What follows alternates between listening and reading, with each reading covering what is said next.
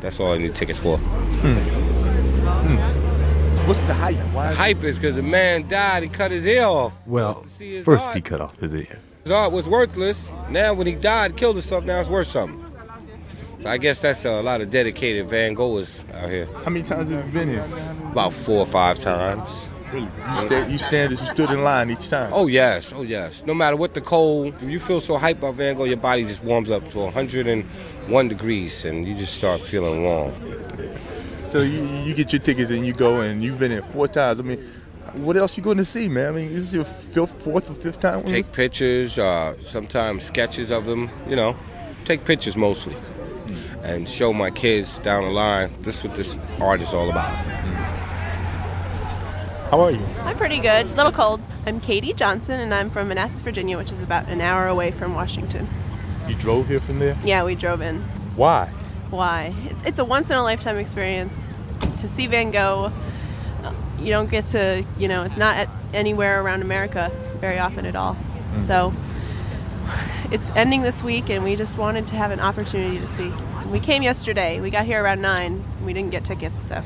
Added a couple layers today. Got here a couple hours earlier. Suppose you don't get in today. We'll be very upset. We'll jump all the people who were sleeping outside here all night waiting for those tickets. For people who can't get up this early, there is something else they can do.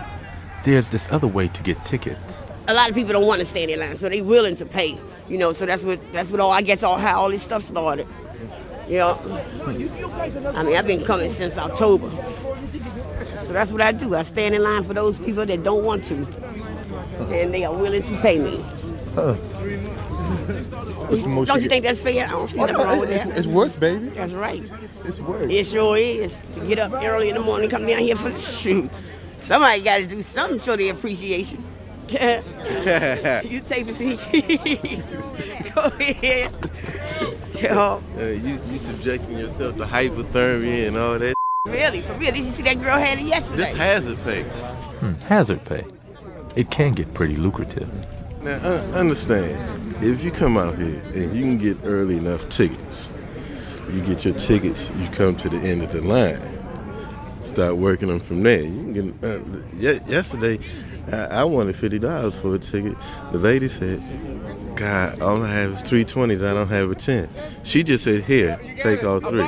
Gave me $60 for one ticket. And boom. And went and sold the rest for $20 a piece.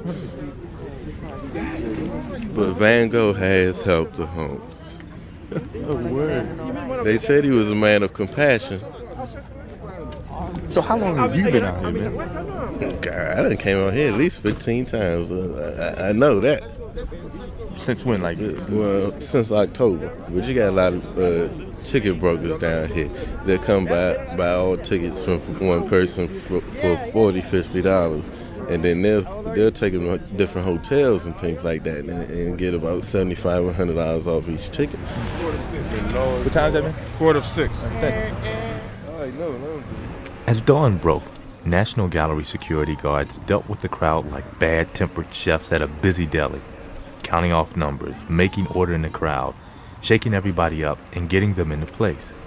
Ready, set. 105. Come on, 6. That's 7 numbers. 107. 106. Go ahead. 107. 108. 109. 10. What's up, dog? 11. Hold up right there.